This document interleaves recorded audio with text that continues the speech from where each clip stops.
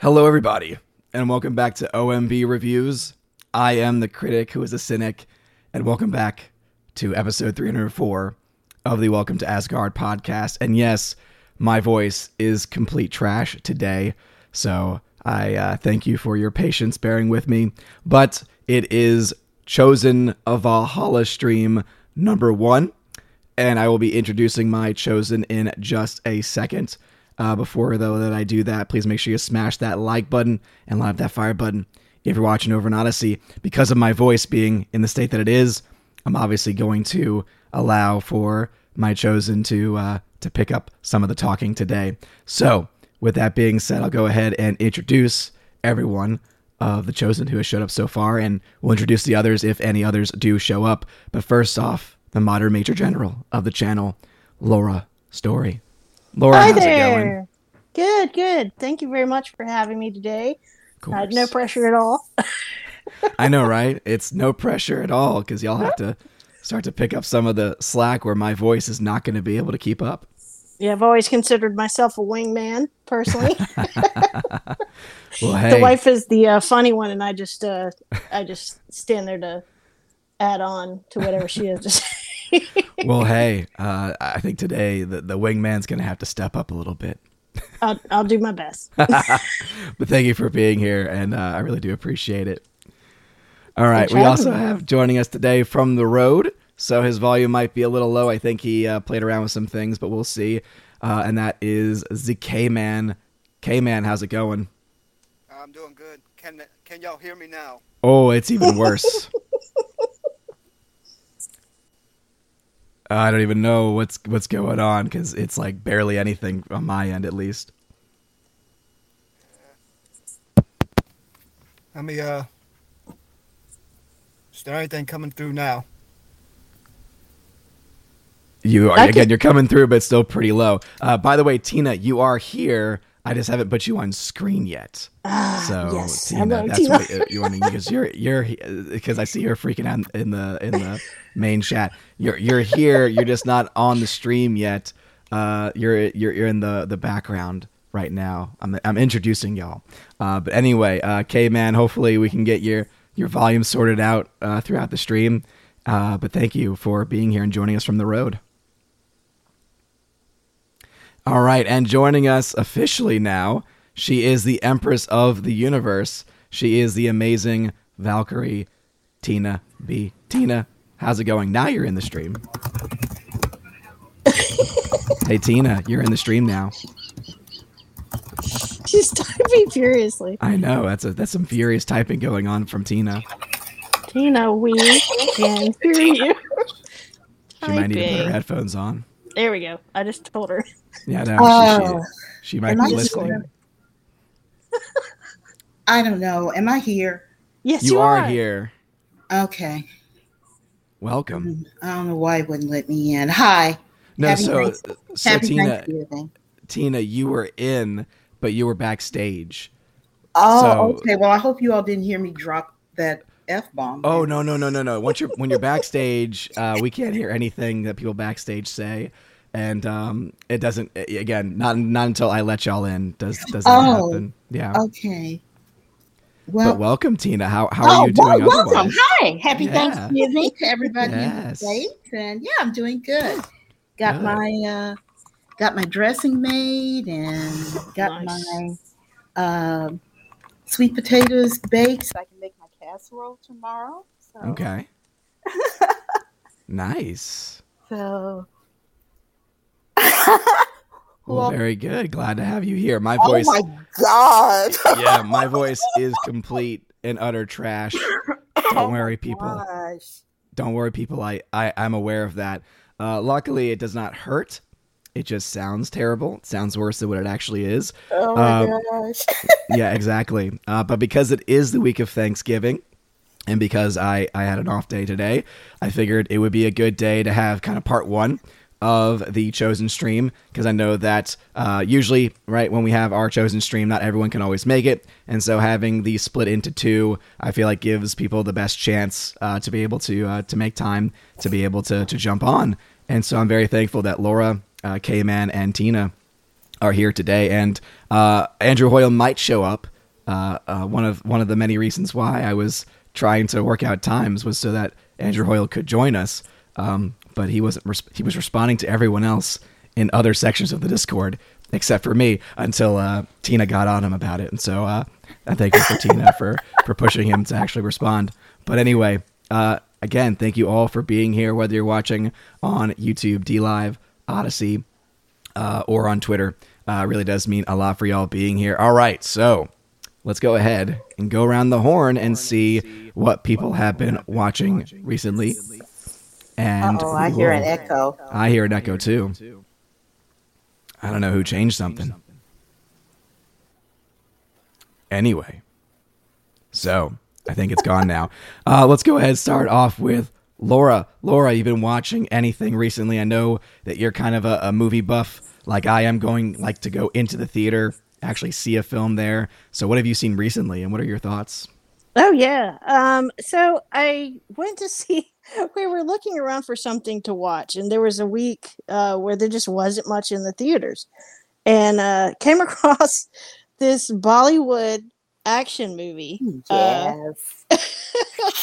I just had this really weird, like, long name. It was Suravanshi. And so I pulled up the trailer to see what it was about. And yeah, it's so, you know, we all think Bollywood movies. We think about, you know, the large singing and dancing with the large groups of people. And so I pulled it up, and it was like a straight on serious, like 90s action movie. But had this, you know, nice long trailer. So I was like, that sounds good. I'll go watch that. It was playing at a local theater. And it was so weird. I mean, it was weird, like in a good way weird, you know? So I've stumbled into what is called the cop universe in the Bollywood arena, where they've had all these different it started out with a cop. Okay, so wait, let me go back. So let me circle back to that. Let me go back. So Suravanshi is a police detective in India, and he's trying to protect Mumbai from a bomb attack that's being planned. And this is actually part of an entire series of movies they call the Cop Universe, where the first one, what was his name? So the first one was Simba, I believe. He was a police captain, you know, kind of doing the same thing, fighting against terrorism and crime and stuff like that. And then there was a second one whose name escapes me at the moment. And this is the third or fourth movie in that series. So it was, you know, it was a kind of a typical action movie where the guy did his own stunts and he did his own fighting. And but then, like, in the middle of the movie, he does this, like, romantic song and dance with a love interest, and then there's all this like weird comedy in the middle. I think Cayman saw it also, because we were all joking around in Discord about it, that it was really interesting. I mean, even though there were subtitles, you could kind of follow along the gist of the movie. You know, you didn't really have to read all of the subtitles because it was pretty straightforward. But I have a lot more respect. I have a lot more respect for you when you said subtitles, because obviously the debate is always over subbed versus dubbed, and there's a very strong contingency of people who much prefer the subs, right? Because you actually get to hear the natural, unlike mine, the natural voices, right, in their actual language. And so you get the actual emotions of the people rather than the English, you know, trying to convey the same emotions, but sometimes just completely epically failing for a wide variety of reasons. But it's interesting that it has a 90s action film feel to it. Yeah, it was, I remember the name. The first guy was Simba, and he's just this gigantic guy. And, you know, he played kind of like a neighborhood cop who kept all the bad guys in line. So I watched about half of his movies on Netflix. I watched about half of it. You know, same thing. You know, the leading man is very strong, and you know, he has a love interest who they end up having a love song kind of in the middle of the show, and dancing, which is, you know, it's like these guys kind of do it all. You know, they do their own stunts. They're doing a lot of martial arts. They're doing all their fighting scenes. They're singing. They're dancing. It's quite a show. So there's 90s action, and there is also music in it too. Like, is there singing and like is there a big singing and dance number as well? Oh yeah, in the Suravanshi movie, they do a love song, and then he does a song later, and then the girl does a really good song and dance. She's like dancing in the rain and flinging her hair around. Of course, it's very entertaining. The way it should be, one could say. The way it should be. Yeah, I mean, it was funny because the bad guys in the movies were Muslims who had come over from Pakistan, who were trying to bomb Mumbai, and they must have said like a dozen times. They were like, "We love all Muslims," you know. They were like trying to make a point that this wasn't some kind of like disagreement with Muslims in general. It's like they must have said it a dozen times. They had some cops who were working in India, but who were Muslim, so they kept. It's like, we're not gonna take any grief for being anti-Muslim here. We just, you know, we love everybody, guys. So I thought that was pretty funny. Yeah, you kind of feel like their hand was almost forced. Like, if they were going to try and play that off, they had to kind of, you know, be able to make up for it in some way by saying, we are not saying that all, you know, it's like, I don't know. I think that's kind of interesting. And yeah, it worked. It was like these weird shifts in the tone of the movie, but I don't know, that just may be the way that Bollywood movies are, because the Simba movie was like that, and the Singham movie, it just it worked. I don't know, it's just maybe the way they do their movies. Okay. But I was surprised how crowded the theater was, and everybody was like really into it. And you had said, I think, that what was kind of surprising for you especially was that it was not purely an Indian crowd either, that it was actually a lot of essentially a mixed group of people, right? So including a lot of white people, I'm assuming, that were in the theater as well. Yeah, it was about half and half, which I was like, oh wow, this must be like a thing. Yeah. But it was, the funniest part was, okay, so we've had previous movies with Singham and Simba, and halfway through the Suravanshi movie, you know, they get introduced to kind of come and help Suravanshi fight crime, and they they have these like ridiculous over the top entrances where, like, when the car comes, this police car comes smashing through this wall, and Simba's like laying on the hood of the, you know, car, just like, you know, here I am. And then Singham, he's the coolest one. He's got like this cool stash, you know, and his entrance, the car comes in and it starts to spin, and as it's spinning, he like jumps out, you know, and starts like firing his guns at the bad guys. So nice. I mean, it's, you know, it's fun, one of those things. Well, when it switches into dramatic mode, it's amazing how good the actors are with the drama. And then, you know, same thing with the comedy. It's like they can kind of do it all. I mean, I felt, you know, I thought I would kind of be like, I was thinking about it, it's like, it's weird that it worked as well as it did, but it did. Yeah. Yeah, kind of like the comment at the end about the acting as well. It's one of the reasons why I have a lot of skepticism about, I don't know if you heard this in the news, but they apparently are doing a American remake of Train to Busan, and it's gonna be like Train to New York or something like that. And it's like, oh my goodness, like I know the one thing, other than just the concept being stupid, the one thing that is just gonna be terrible is, you know, they're just gonna cast terrible actors who are not gonna be as good as the original actors from the original South Korean film. You know, it's crazy how you know, how they just for some reason just don't seem to get it. Yeah, it's Train to Busan, and I did rewatch Squid Game. I think that's the third time.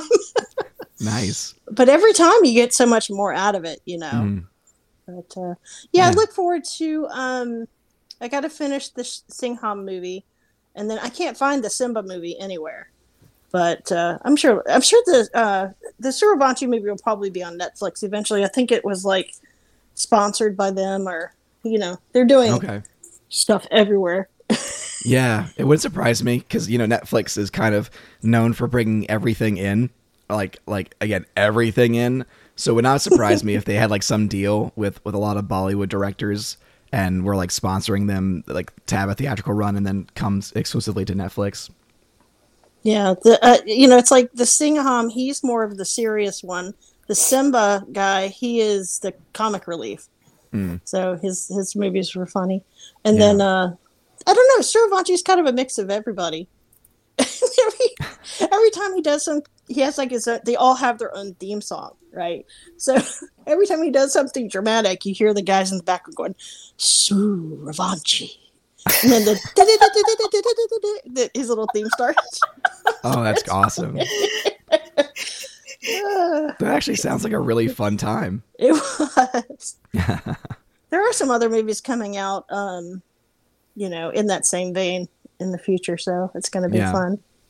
Something new. Yeah, absolutely, for sure. And it's we feel like there isn't a lot of new original content really coming out these days. So it's interesting because I don't have much of a knowledge of the history of Bollywood, but I'm kind of wondering if they're falling into a similar problem, or if everything that they come out with, because they come out with so many films in a given year, if all of them are like original, or at least original in concept, with maybe like some derivatives of another film, or like not necessarily completely remake like the Train to Busan one, for instance, but actually it's interesting just how much more talent there seems to be in every other part of the world compared to Hollywood.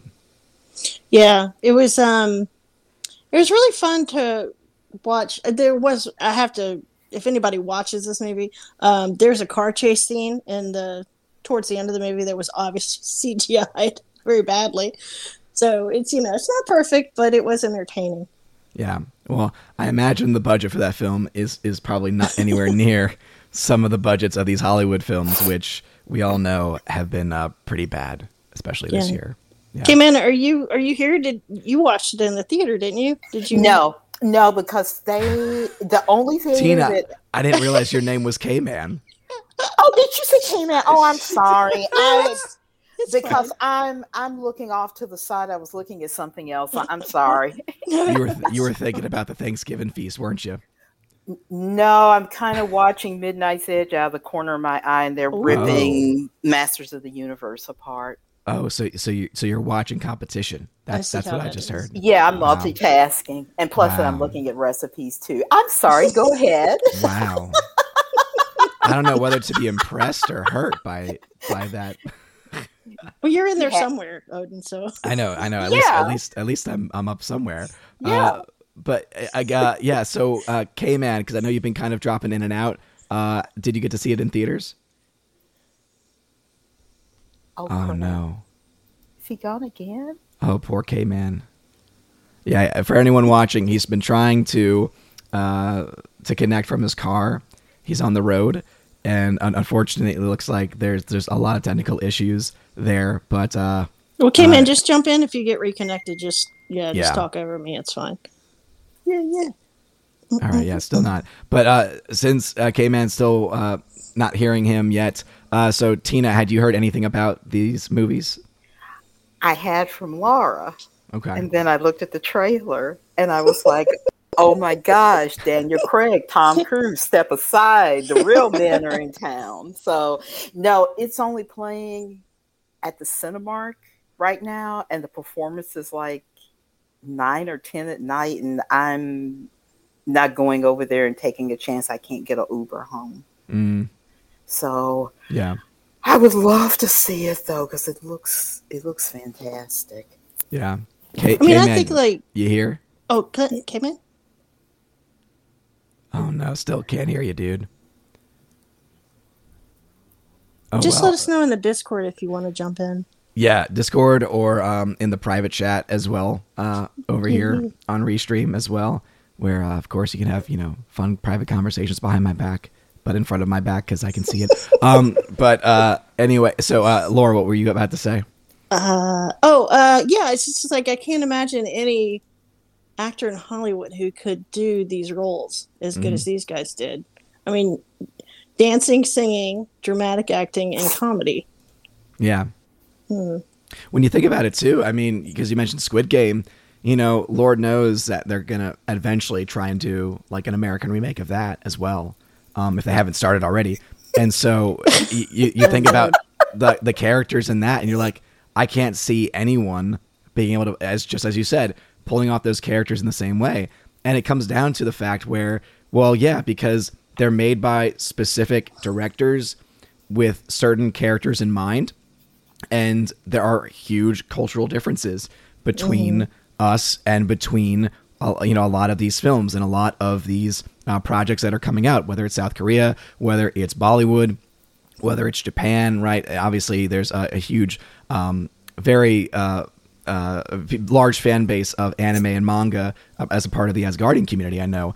And so I think that all of these things, you know, when you see them get adapted, they're just not the same. I mean, I can think of a horror film remake, for instance, called Quarantine, which was a shot-for-shot remake of a movie called Rec, or Record. And it was a Spanish film. And I remember, essentially, it was almost exactly a shot-for-shot remake of it. But because it was trying to translate something that was made by and for a different language and culture, it's just not going to translate in the same way. And, you know, though some, I think, have said that it's one of the better adaptations, again, some might disagree with that, but I've heard some people say positive things. It's still one where I think that's kind of where the issue is really not able to, you know, carry over. You can carry over writing, but you can't carry over characterizations, and you can't carry over culture. But yeah, I mean, South Korea is in a unique place because, I mean, it's kind of a new capitalistic country. I mean, relatively speaking. And, you know, you have, I didn't realize that Korean it's a completely unique language. It's not like, you know, all of the languages in Europe are kind of connected to each other. They all come from a common root. That there's some languages where they don't know where they came from. They're just unique, and Korean is one of those languages. So it's a different kind of culture. Yeah. But like every place is, but I don't think a lot of the anti-capitalist arguments are going to translate as well as people think that they will. Yeah. And it's also one of those things too, where, you know, people call out the anti-capitalist messaging of, you know, something like a, you know, Squid Game. But then you're like, yeah, but it's being sold to make money. So at the same time, it's like that argument can only really go so far. And I think that it's more like it's the same argument, kind of like with Parasite, which I know Tina is not a fan of at all. But you know, it's not just Tina. Oh yeah, absolutely not just Tina. But I think out of everyone, like it either. No. I think out of everyone on the panel, I think we could all agree that if there's anyone who hates it most, it's Tina. But even in that movie, right, there's class distinctions, right, and some type of even, you know, like, as you can almost say, class warfare in a certain respect. But even in that film, there's so many nuances because it doesn't show the impoverished in an incredibly positive light. You know, like they're not by any means heroes in that story. And so it's I think that sometimes we attach ourselves to very specific things and then ignore other things as well. And I think that can sometimes lead to us almost, you know, missing the forest for the trees, as it were, in my own view. Yeah, I think it's, you know, people need to be really careful when they talk about supplanting a system, no matter what that system is, you know, the family, capitalism, the Constitution of the United States. It's like, okay, well, tell me first what you're going to replace it with. You know, it's like so many people who are anti-capitalist. It's like, well, you know, if you come up with something better, you just let us know, because, you know, that's a huge problem I have with a lot of people who are anti.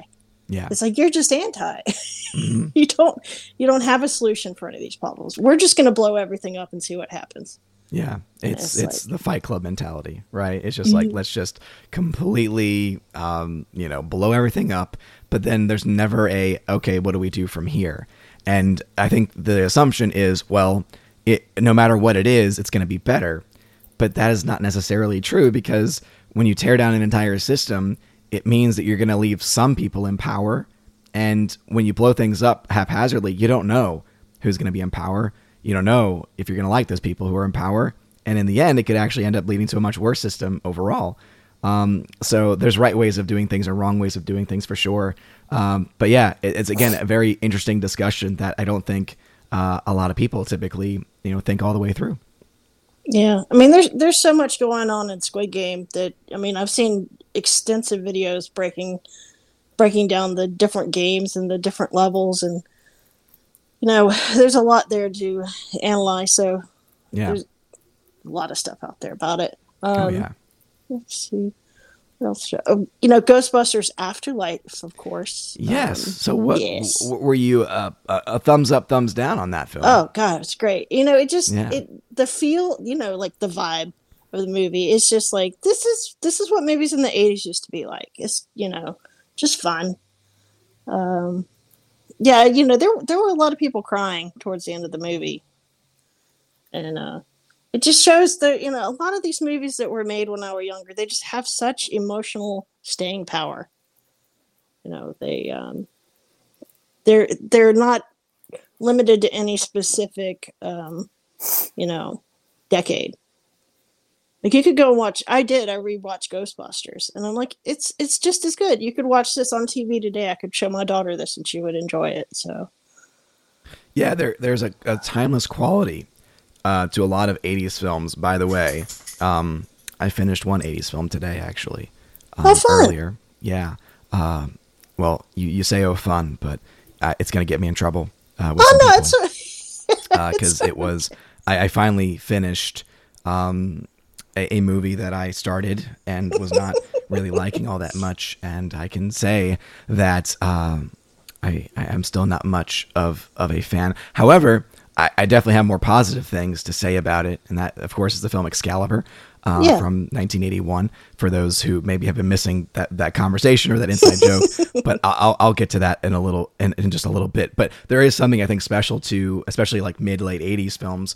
And I think that you're right. Afterlife kind of captures that. And it helps when there are these elements. And I talked about this with Michelle from Force of Light on Saturday, where we talked about like the music cues. Right, you have cues from the original score that made it in, and that especially, I think, kind of lifted that 80s vibe as well, because you're like, oh, I'm just getting all these flashbacks to the original film, and it's great.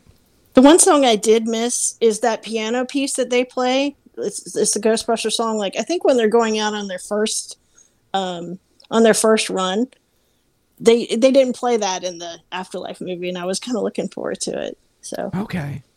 Yeah, I didn't pick up on that, but I'll have to look and see. I'll have to listen back to it because I think I know what you're talking about. Because is that something that plays? I want to say it might be in the second film. Maybe it is in the first, but it's when Sigourney Weaver and Bill Murray's character are talking like out in the street. Is that like the piano piece you're talking about? No, it's kind of jazzy. It's upbeat, and it's right when you first see the Ghostbusters logo on the side of the Echo One in the first movie. Okay. It's like Ghostbusters coming to clean up the town. Oh yeah. And then the Ghostbusters. Don't make me sing. Don't make me sing. Definitely don't make me sing, because no one's gonna be happy. That would wreck you right now. Yeah, I would sound even more so like Harvey Fierstein than usual. So, and shout out to anyone who knows who I'm referencing there, because anyone who knows the name Harvey Fierstein must be a fan of at least some musical theater or theater in general, and I salute you if you are. But yeah, I mean, Ghostbusters Afterlife really, I think, just kind of hits a lot of really great emotional points. And what were your thoughts on the younger cast? Because I know there's been some, I think, not controversy necessarily, but some disagreement over the focus on the younger actors in it. What were your thoughts about them? Oh no, I thought they all did a great job. Podcast and Phoebe. Don't remember the actress's name. Sorry. Yeah. But, no, I don't see anything to complain about. I don't. Yeah, I mean, they did put a lot of weight on that girl to carry. She seemed to carry a lot of the movie and did a fantastic job. So there's that. What was it Jeremy John said? She's going to need to take a break after this movie for carrying the entire movie on her back. And I would totally agree with that assessment as well, right? Yeah, Jeremy Jahns was really off the mark on this movie. That's weird of him. I normally kind of concur with a lot of what he says, but yeah, normally he's pretty good on a lot of things, but as we all know, right? Not everyone is always going to have the best takes in the world, you know. I myself, sometimes there's a beloved '80s classic that exactly people just don't like. Sometimes there's a 1981 classic, or so-called classic, I should say, that some people really enjoy. No, that strikes so-called. It is a classic. You can't help it if your taste. Okay. Well, to get into it, we were talking about Legend, right? Like we were talking about Legend, right? No, Legend came out in the 90s. It was, yeah, I know it was more so a recall to last night's conversation. And anyway. When you said, who was it that he said was in Legend? And I was like, oh my God, what is he talking about? So there is a movie, and I want to say it's called Legend with, oh my goodness, why am I blanking out? Tom Hardy. Tom Hardy. Dude, yeah. I want to say it's called Legend. It's where he plays two characters. He plays himself and his brother. And I'm pretty sure it's called Legend. So that's why I was very confused, because I was like, I didn't know that was Ridley Scott. And wait a minute, director's cut of that. Why would anyone want that? And then like I looked down at one point and I'm like, oh, literally it's staring me in the face because I got it from. And it's Ridley Scott, so he's probably got a billion other cuts of it that we've never seen before, and they will be coming in the next few years. Yep. Oh, it's just, yeah, I remember, the Gladiator sequel, right? I mean, he keeps threatening us with that. Somebody needs to take care of him and KK immediately before they terrorize us. And by take care of, I just for, the sake of, for liability reasons. What we mean is he should be put into like an old filmmaker's home, right? Where nothing bad happens to them, but they can't make movies anymore because it would just be detrimental to our own psyches and society if they did. So agree. Yeah, that's what you meant. Wink, wink. Oh, you all couldn't see me wink. But no, I agree about the assessment. Going back to the original point about the young kids. Yeah, I mean they were so great, and I don't know about you, Laura, but I laughed at every single one of her jokes.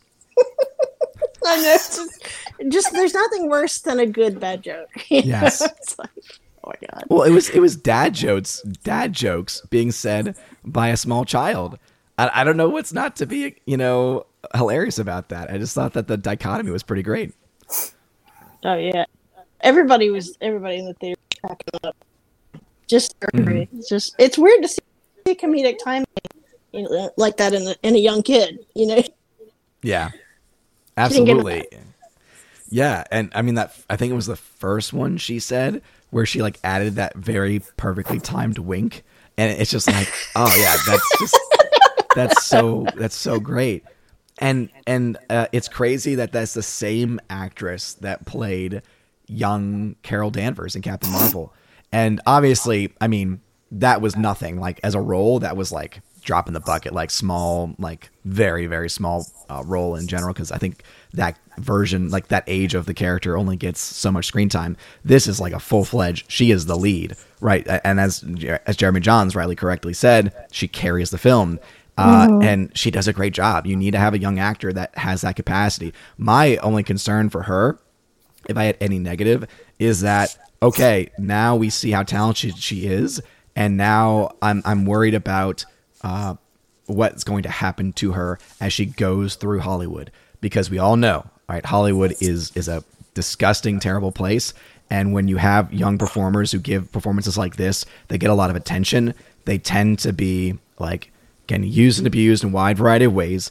Obviously you can think about some of the worst extremes out there, but even just in a general sense, being put into every other film that comes out, right? Being typecast, and it leads to a lot of emotional damage, even at the more like, I guess basic outside level. So that's like the only negative thing I would say is that, okay, now people know how talented she is. And so, it's, I hope that she's able to have a good manager. Hopefully she has great parents as well, who will be able to like guide her through that and guide her through the now, she's going to be very well known, right? She's famous at this point. I mean, it's not the biggest film in the world as far as box office goes, but it's pretty big still.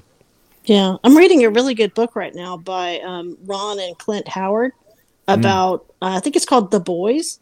It's okay. I think Tina, I think you'd enjoy it. It tells the behind the scenes story of how they got into acting and how their parents were there. I guess their parents were also actors.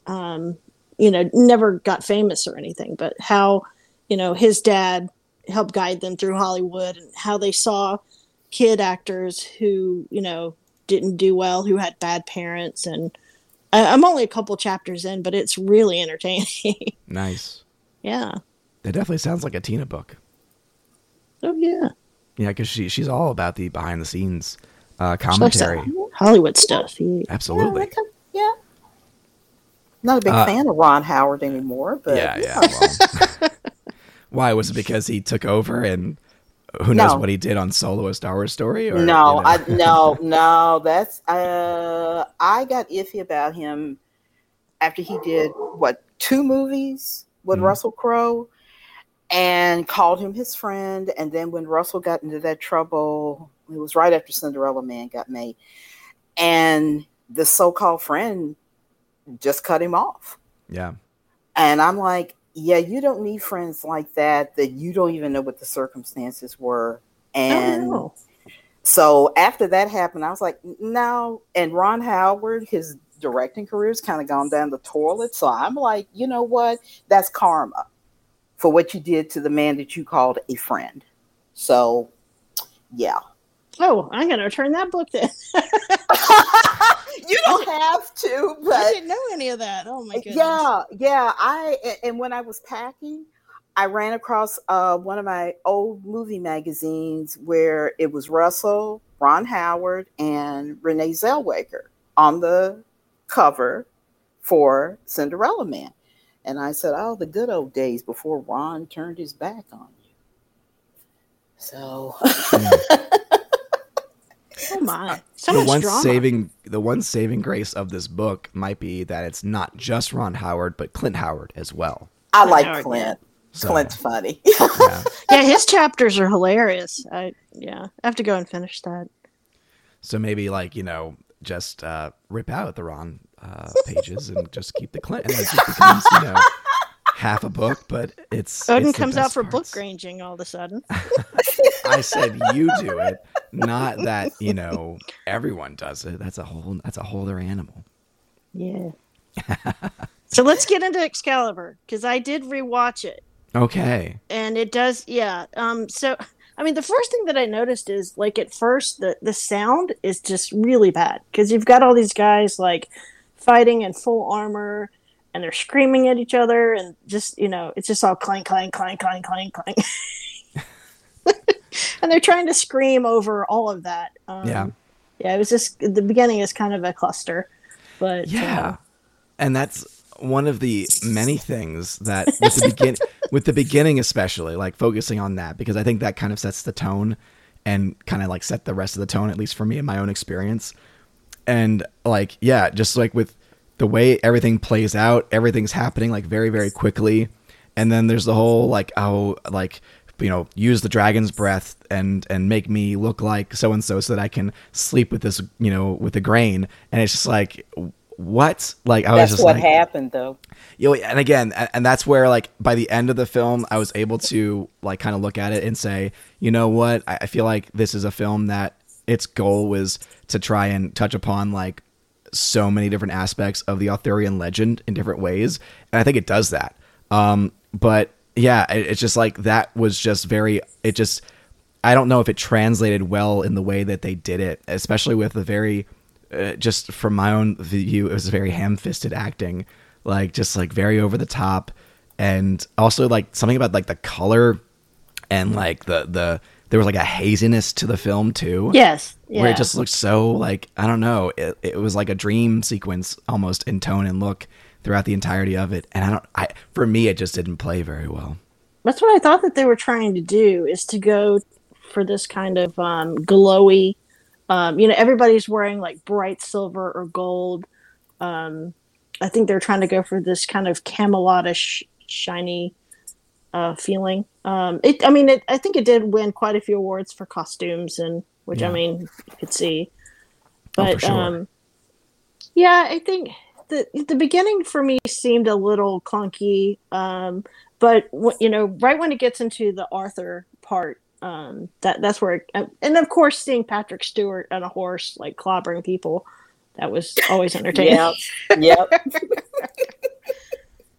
I mean, he was the only one who looked like, a lot of them didn't look natural when they were fighting. He was the only one who, he was like on horseback and swinging his axe around and stuff. He was the only one who looked like he had any experience, like either wearing armor or fighting with heavy weapons like that. He played Guinevere's dad, in case anybody's not sure who he was. And I was very impressed because it was very clear that he was actually riding the horse. And like he was doing, like there was some pretty, I would say, complex writing going on. And so kudos to Sir Patrick Stewart for being able to do that without having the, the close-up cam where you can tell, or the far-away cam where you can tell that someone else is doing it instead. No, I thought that was really cool. And yeah, I mean, I think some of the action sequences were pretty well done. As you say, costuming was brilliant. I do think the costuming was great. Production design, right? Set design, all those elements I think are there. It's just, for me, I think it comes down to the direction and the acting that I had issues with personally. Mm-hmm. I think it had all the other elements were there, but I think that if it had been taken by a more, I guess, just a more serious director. It was a serious director. It was John Borman, who was one of the top directors at the time. I'm not saying that he wasn't a top director. He did Deliverance. I'm just saying what we got came across as just a 80s cheesy movie. Oh, you would hate Camelot the musical then. Oh my goodness. That's what I was going to say. But that's a musical, so there's a difference there, right? No, it's an overall. It's like a 3-hour freaking musical that went on and on and on, and it's like, will you hurry up and just commit adultery, burn Guinevere at the stake, whatever you're gonna do? Gosh, wow. Guinevere. I love that musical, Tina. And I love that musical. It's got such good music. It just is not. I have sat through the whole movie and I'm like, oh my gosh, this is going on forever. Was it Richard Harris or Peter O'Toole? It was Richard Harris. Richard Harris played Arthur, and no, Robert Goulet didn't play him in the movie. I can't remember who played him in the movie. Was it Franco Nero? And then of course they had Lynn Redgrave, who is just not Lynn Redgrave, the other Redgrave. I can't think of her name. The political Redgrave. The one who I'm not great with names, so she's the Vanessa. I think it's Vanessa. Yes. Yeah. The one who accepted her Emmy and then got up there and turned the Emmys into her political platform. Right. And got booed off the stage, because that's when they still booed people off the stage. Oh, wait. I want to go back. So, I understand your issues with a lot of the sex scenes, but I mean, I did feel like, especially the first one, it showed how out of his mind that he was for this woman, and then the later, I mean, I could see the final one was kind of disturbing. Yeah, that you could say that at the very least. Well, the Guinevere Lancelot one was very, very sweet. But yeah, the final one, I was like, did we really need to see that? I don't think so. Yeah, and obviously, it's a part of the story, and I will say, like, because they touched on so many different elements, I was able just to learn things that otherwise I really didn't have a lot of knowledge of, because I have not seen a lot of Arthurian adaptations before, and I have not really. It's not been. Even though I like kind of like that aspect of history, I love historical films that deal with that era of time, I guess, which is why originally I was kind of excited for a movie like The Duel, which again, I'm still very thankful, because if I had issues with the scenes in this movie, I can only imagine the issues that I would have had with what's portrayed in The Duel. But yeah, and I will get back, because Tina had mentioned something too that I forgot to praise. But man, oh man, I will say that the score is fantastic. The score is absolutely phenomenal. For Excalibur, yeah. For Excalibur. Yeah. And a lot of that is from from Wagner's Götterdämmerung and his Siegfried. And that was my introduction to Wagner's ring music, was hearing it through Excalibur. Yeah. So, and I love the first three operas. I don't like Götterdämmerung because it goes on forever. Well, we have someone else joining us for our discussion, and I think, okay, K-Man just left. Again, K-Man, I'm sorry if you're still listening to this and you just haven't been able to connect, but yeah, at no point at any time were we able to hear anything just from your end. But Mr. Roy is here, and I think he might also be on the road. I just got home. Can you hear me? Yeah, hi. Hello. Yeah, I just literally just got home, just pulled my suitcase and got my laptop out. And nice. Yeah. Sorry for the audio quality. I'm literally on a Bluetooth headset right now. Oh, it's okay. It's okay. I'm just glad that we can hear you. And again, apologies to the K-Man for this technical difficulties. But no, yeah, I mean, again, you're going to apologize for audio quality. How do you think I feel about this voice right now? You know, people having to listen to it and everything. But do you have any strong opinions when it comes to Excalibur from 1981? I've never seen it. Okay. Can't say I would recommend it wholeheartedly, but I think if you are looking for certain things, or if you do generally like Arthurian tales and adaptations, then I think that it might be something that you would enjoy. Oh, cool. I'll check it out. Yeah.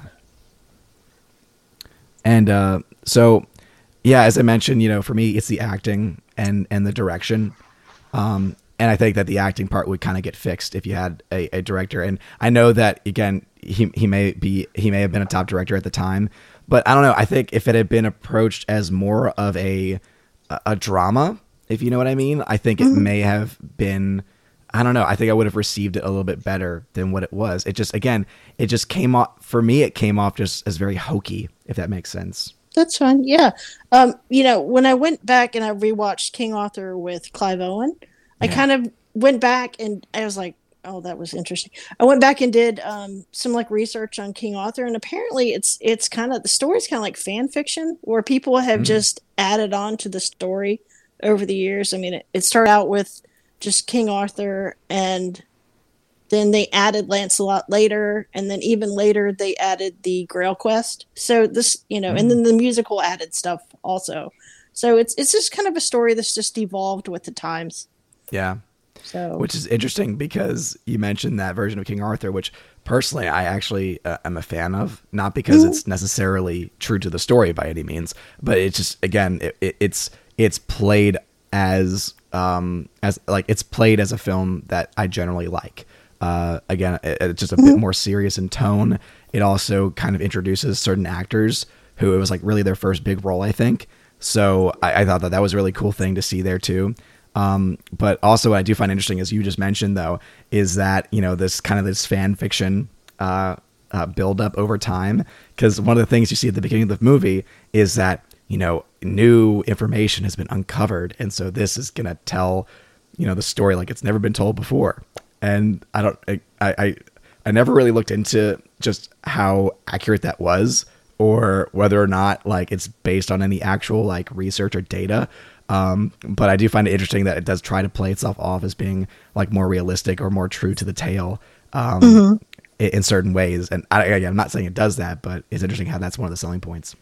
Yeah, it was, it was an interesting movie if you take it out of the whole King Arthur thing. And, I was like, this isn't set in the correct time period, when I was younger. But now I'm just like, hey, that was a pretty fun movie, But I think I did see an article somewhere where they think that the actual King Arthur might have lived long before they actually thought that he did. So who knows? Yeah, we're finding more information all the time about a wide variety of things. So, it doesn't surprise me that we're getting, more and more information about this stuff. I'm not willing to die on the King Arthur Hill. So, any interpretation that somebody wants to do is fine. Absolutely. Yeah, for sure. No doubt about it. And Dolores Ed, I have not seen the new Robert the Bruce movie. I didn't know that there was. I haven't seen the old Robert the Bruce movie, so I wouldn't. I saw that was in the comments. And Snorpupa says, having worn medieval armor in real life, I can inform you that it's not made of lovemaking. Even when you fight in it, it's not unusual to get little gouges and oopsies from your own armor. Dang. Oh, that's very interesting. Yeah. That is incredibly interesting. There's that comment from Snortopoopas. Thank you again for being here, Snortopoopas. So I guess Tina, where are we wrong on this? On what? At least I guess more so. I was saying we, but I think that I'm assuming, Laura, that you like this probably a lot more than I do as far as Excalibur. Yeah, I think your points are valid. I mean, definitely. So I guess where am I wrong then, Tina, on the acting and directing part? Because it's a romantic fantasy. Okay. It is based on French literature. Like Laura said, that's one of those tales. It's like Robin Hood. Everybody's kind of added to it over time. I've never had an issue with it. I don't think there's anybody in my family who's ever had an issue with it. So I just think it's a strong movie on pretty much every point. Now, there are a few moments that I think the pacing kind of fell off. I think during the Grail quest, the pacing kind of went off a little bit, but then it picks right back up again. So, no, it's not a perfect movie, but I think it's strong on every element. And I don't have the cast list in front of me, but the actor who played Arthur, they didn't cast a younger actor and then get an older actor when Arthur matured. They used the same actor. He was in Lion in Winter. He played Prince John, Henry II's favorite. And of course, you had Patrick Stewart, Liam Neeson. He's kind of off in the background. I think that was one of his first roles. Yeah, Kieran Hines in it as well. Yeah.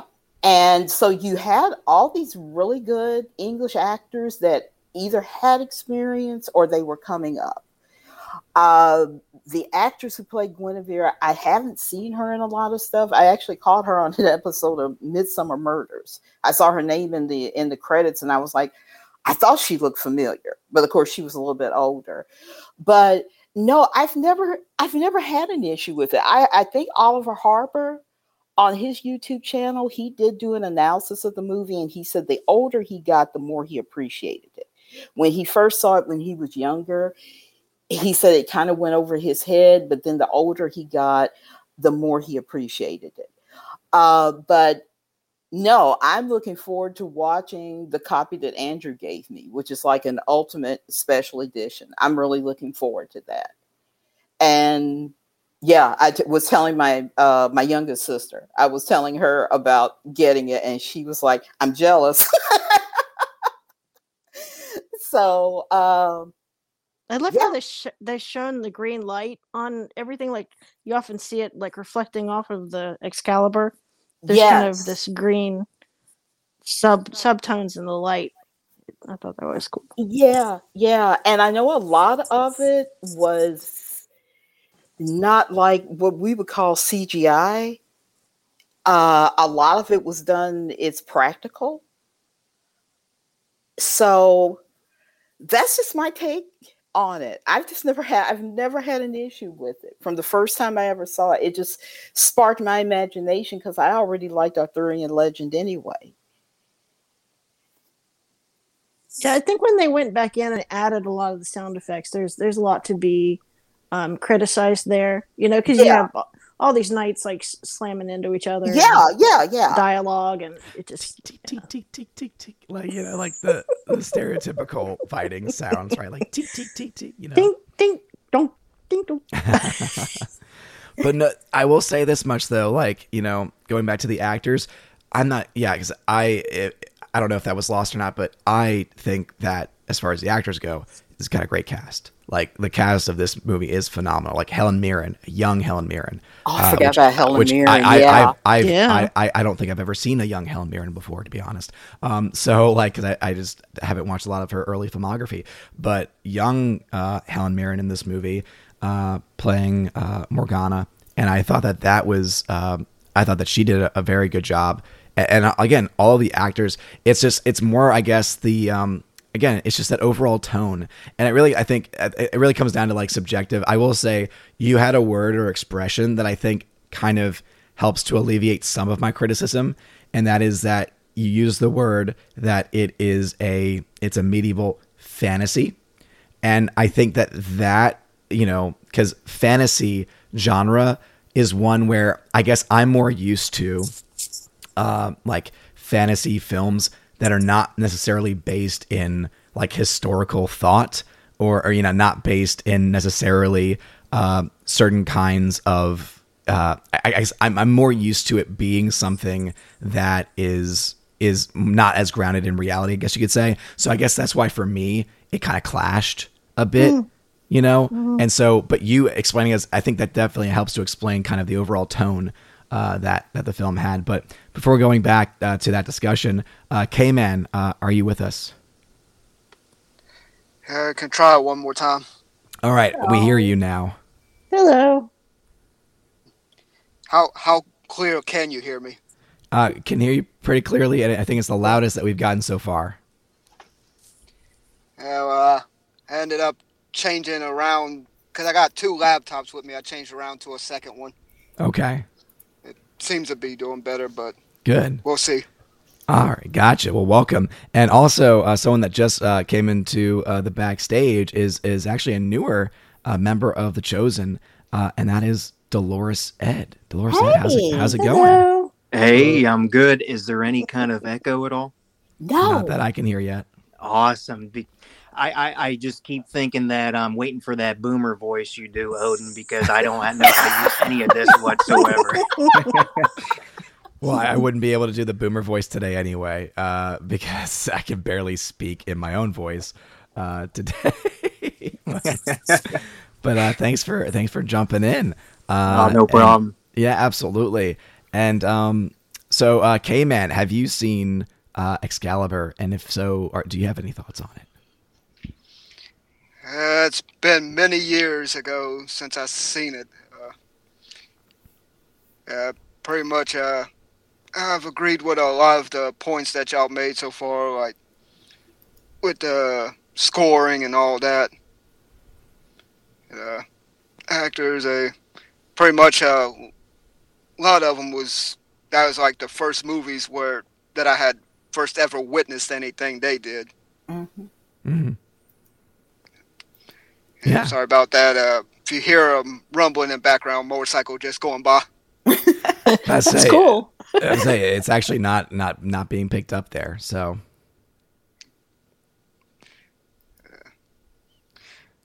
Yeah.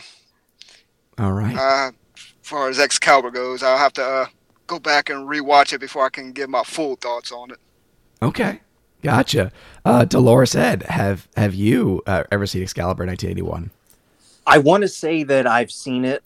It was one of those, back in the day kind of deals, but I've seen the newest one. I want to either that or I'm mixing it up with Tina's favorite Guy Ritchie, King Arthur. I can't remember.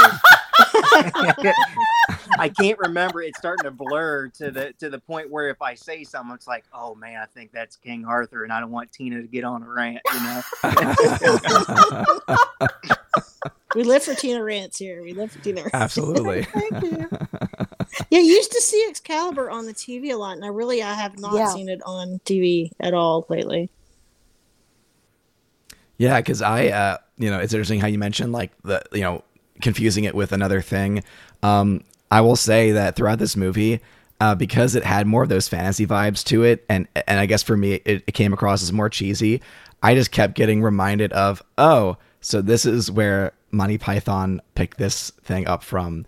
Like, this is where, this aspect, because I felt like in certain ways, and maybe I'm assuming that Holy Grail, wasn't that made in the 70s? Yes. So that film being made in the 70s, I'm wondering if it had any impact on this movie, because there were certain things where I'm like, I don't know, like the way it was being presented, I was kind of like, I feel like they're connected in a certain way. I don't quite know why. I got that feeling when the peasants were digging in the ditch with the sticks. I was like, I was like thinking the mud. I was just like, oh, I'm just waiting for a speech about oppression and I just was so like, yes, that's exactly one of the scenes I was thinking about. There's some really good films over here. There. Oh, how do you do? Oh, it's such great. The other thing that I think comes to mind is that series they did called Merlin. I don't know if any of y'all had watched the BBC series Merlin with Sam Neill. No, wait. Oh, no. Is that the one where it's the young boy? He's kind of got high cheekbones and yes, it's a young Merlin. Very it's like they have it where Merlin and Arthur are like the same age. Yeah. I have seen that, and John Hurt played the dragon. Yes, he played the voice of the dragon. Yeah. Anonymous Sam Neill is a movie, or I guess he meant the one that you're thinking of was the movie. Oh man! All right. Well, I think we've gotten through the Excalibur discussion, and again, I think it's something where, it's going to be, kind of like to each their own, right? Everyone has different favorites. I, for instance, enjoy things like the Fast and Furious franchise. And I know that there are others that don't, so I think that there are going to be some just general disagreements because we all have different taste. And some of us prefer the Mission Impossible TV show, and others prefer the one with little Tommy Maypother. Yes, absolutely. It's all good. Group hug. We're all fine. Group hug. We're all still friends here. So, Laura, any other films that you had wanted to talk about? Oh no, I think we did a good coverage of the. I'm glad I rewatched that King Arthur movie from 2004. Yeah, I just couldn't get over the little 19-year-old. Oh God, what's her name? Help me, Tina. Pirates of the Caribbean girl. Keira Knightley. Skeletor. Keira Knightley, yeah. Skeletor, wow. She is very skinny. Her. Wow. Look at her from a couple of angles. That was the first thing my mother said was she looks like Skeletor when she turns a certain way, and I said, "Oh my God, she does." Anyway, Asgard does not promote body shaming in any way, shape, or form. I disavow and disassociate myself with the Empress of the Universe. Skeletor. I'm going to laugh at that one, though. I'm just saying, I'm glad I rewatched it. So. Yeah, absolutely. So before going on any further, was there? So because I could probably only go for another 30 minutes. So was there anyone that couldn't and likely won't make the Saturday stream? I won't. So Saturday, probably. So what time Saturday do we know? Around 1 p.m. Eastern. I'll probably be getting ready to head out. Okay. Gotcha. I have no problem with coming back on Saturday. Okay. Maybe have a better setup by then. Okay. And then Mr. Roy, I think you said that you'll be available or should be available. It's up in the air. I'm not sure. Up in the air. Okay, yeah. Gotcha. And then what about you, Dolores Ed? Yeah, I think I'll be pretty good for Saturday. Okay. So what we'll do then is we'll go then to Tina.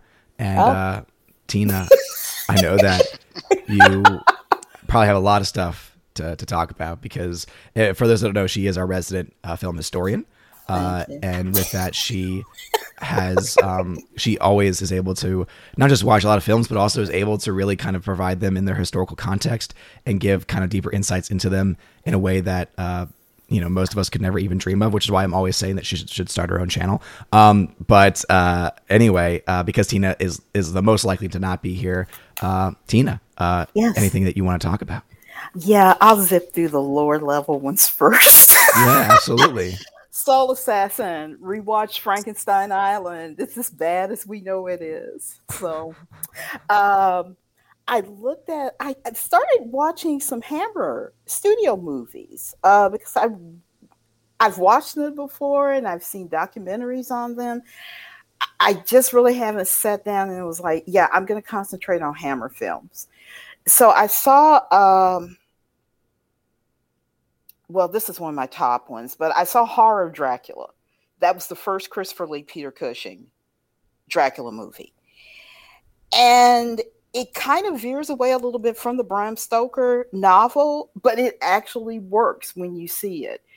And I love the way Christopher Lee plays his Dracula. He's not that suave gentleman that we see from Bela Lugosi. It's just like you can see that animal nature in his eyes, pretty much from when he enters and he's coming down the staircase to greet Jonathan Harker, and he's like, "I'm Dracula, welcome to my castle." And it's like, oh my gosh, he just took over this entire room with his presence. So anyway, so Horror of Dracula, yeah, I had given it 4 stars, but I also watched Dracula Has Risen from the Grave, and I didn't like it as much.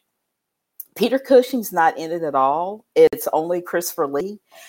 And from what I had read, the reason why Christopher Lee does not have many lines in the movie is that he hated the script so much that he kind of flat out refused to say any lines. So that kind of works. But the rest of the actors are not really, they're not up to his level, and they're definitely not Peter Cushing. So instead of Van Helsing, we've got a vampire fighting, priest, I guess. No, he would have been like an archbishop or something. And then we've got this drunken priest who ends up falling in with Dracula and is helping him. That was weird. And it's kind of okay, but I just think it needed a stronger script and it needed Peter Cushing. So I also watched Christopher Lee and Peter Cushing's Mummy, which came out in, I think, the late 50s or early 60s. And Christopher Lee plays Kharis, the mummy. So they took the name from the later Universal movies with Kharis. Because in the original Karloff movie, he played Imhotep. But it's basically the same thing. High priest falls in love with princess. They can't be together because she's a high priestess of blah, blah. And then she dies, and then he tries to bring her back from the dead, and so he's punished for that. And then he becomes the mummy later. And I didn't mind the movie, but the biggest nitpick was the quote-unquote archaeology they were doing in the movie, because like after they empty the tomb, they blow up the entrance. And I'm like, so the paintings and everything inside the tomb, you all don't care about those, I guess, since you blew up the entrance. They also just hauled everything on back to England. And I was like, yeah, I think the Egyptian government would have to give you permission to do that. But otherwise, I like Peter Cushing. He's the son of two his uncle and his dad are both archaeologists. So I like Peter Cushing. I really admired Christopher Lee because he only has lines when they're doing the Egyptian flashback. When he's playing the mummy, he has no lines. He's completely bandaged up. So all of his acting is done through those eyes of his and his hands. So I really have to give him credit for being able to convey what he was trying to do just through that aspect. Okay, my other lousy movies. This is another Christopher Lee, Peter Cushing movie. It was called The Creeping Flesh. And it's kind of faded in my mind, but the only thing I can remember is Peter Cushing plays this eccentric anthropologist, and he brings these remains back to England, and he thinks it might be one of the first men that ever existed, and then he accidentally spills water on it, and the skeleton remains start growing flesh. Oh, so it's like Gremlins. Yes. And Christopher Lee plays his brother, and he runs an asylum, and then a bunch of other stuff happened. And like I said, the movie's kind of faded because it's just, if it wasn't for them, if they just had two other people in it, nobody would even remember the movie. Only reason why I watched it was because I was like, oh, it's Christopher Lee and Peter Cushing. So I didn't care for it. I looked at a movie called The Sphinx, and it was one of those poverty row movies from the early 30s. And if you call a movie The Sphinx, I'm expecting to see something about Egypt in it. And this was set, I think, in New York, and they never went to Egypt. And I was like, yeah, this is a big disappointment. And then I saw this movie. I think I gave it a half a star. Dang. On Letterboxd. It's called The Oval Portrait, or 1 Minute Before Death.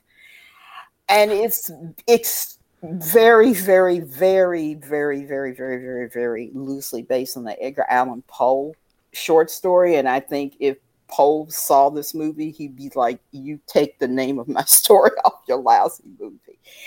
The half star was for the estate that they filmed it at, because the estate was very beautiful and the house was very beautiful. But the story, I think somebody probably watched Dark Shadows because it came out around the same time frame that show was on the air. And they were thinking, oh, we're going to do this kind of gothic soap opera story. And that's not what we got. It's just this horrible story about when they do the flashback. It's about this girl, and her father is this abusive Yankee officer, because it's set during the Civil War. And then this Confederate is injured, and he ends up on the property, and she and the housekeeper that I called not Mrs. Danvers, I got a couple of those. They take care of him while the dad's away fighting the war, and him and her fall in love, and everything's shot under this horrible 70s yellow, green, red filter. Did I mention orange? Lots of oranges in this movie. And it's just the act. It's like somebody got together with their friends and said, I'm going to go over to Masquerade House and pick up some costumes. And y'all want to make a movie this weekend?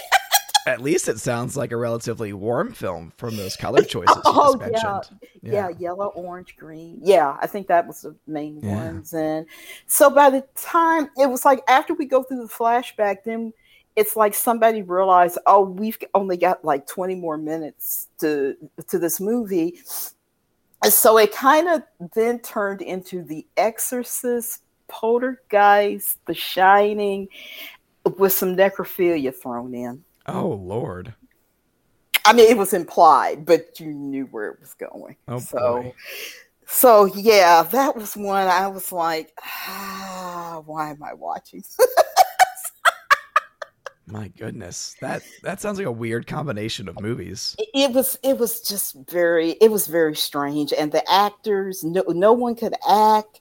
This one woman that was supposed to be playing a daughter looked as old as the woman who was playing her mother. So that completely took me out of it, and none of the costumes were right. I'm a real stickler for costumes, and I was like, no, it's just Edgar Allan Poe's rolling in his grave right now. So, and the other 3-star movie I saw is called Invasion of the Vampires. And there's a good movie in there. It's just a really bad dubbing job. And the guy who arranged the dubbing, I knew his name because I've seen him on a million other movies. K. Gordon Murray. So it's a decent movie, but it's just, I think the translations were bad, because at one point I was like, okay, are we in Mexico or are we in Germany? Because one character had a German name, but then I found out they were in Mexico because somebody said, oh, they're out at the hacienda. And I was like, oh, okay, well, so, but why does she have a German name? But I think that had a lot to do with whoever was doing the translation, whoever wrote the script for the dubbing. But it's very atmospheric. It's shot in black and white. There's some decent camera work. I think the actors, when you see their body movements and everything, you can tell that they know what they're doing. It's just what's coming out of their mouths, and a lot of times the mouths weren't even moving and there were lines still coming out. So I would like to see a subtitled version of this movie, because I think it's probably a good movie. So anyway, so that was Invasion of the Vampires. I would just recommend, don't watch an English dub because it's pretty bad. And Dolores, that's the one I was joking with you about, where the doctor says to Mexican Mrs. Danvers, that man must be a moron. All he can do is grunt. He must be a moron. And she says he is not certainly a moron, because he just cannot speak.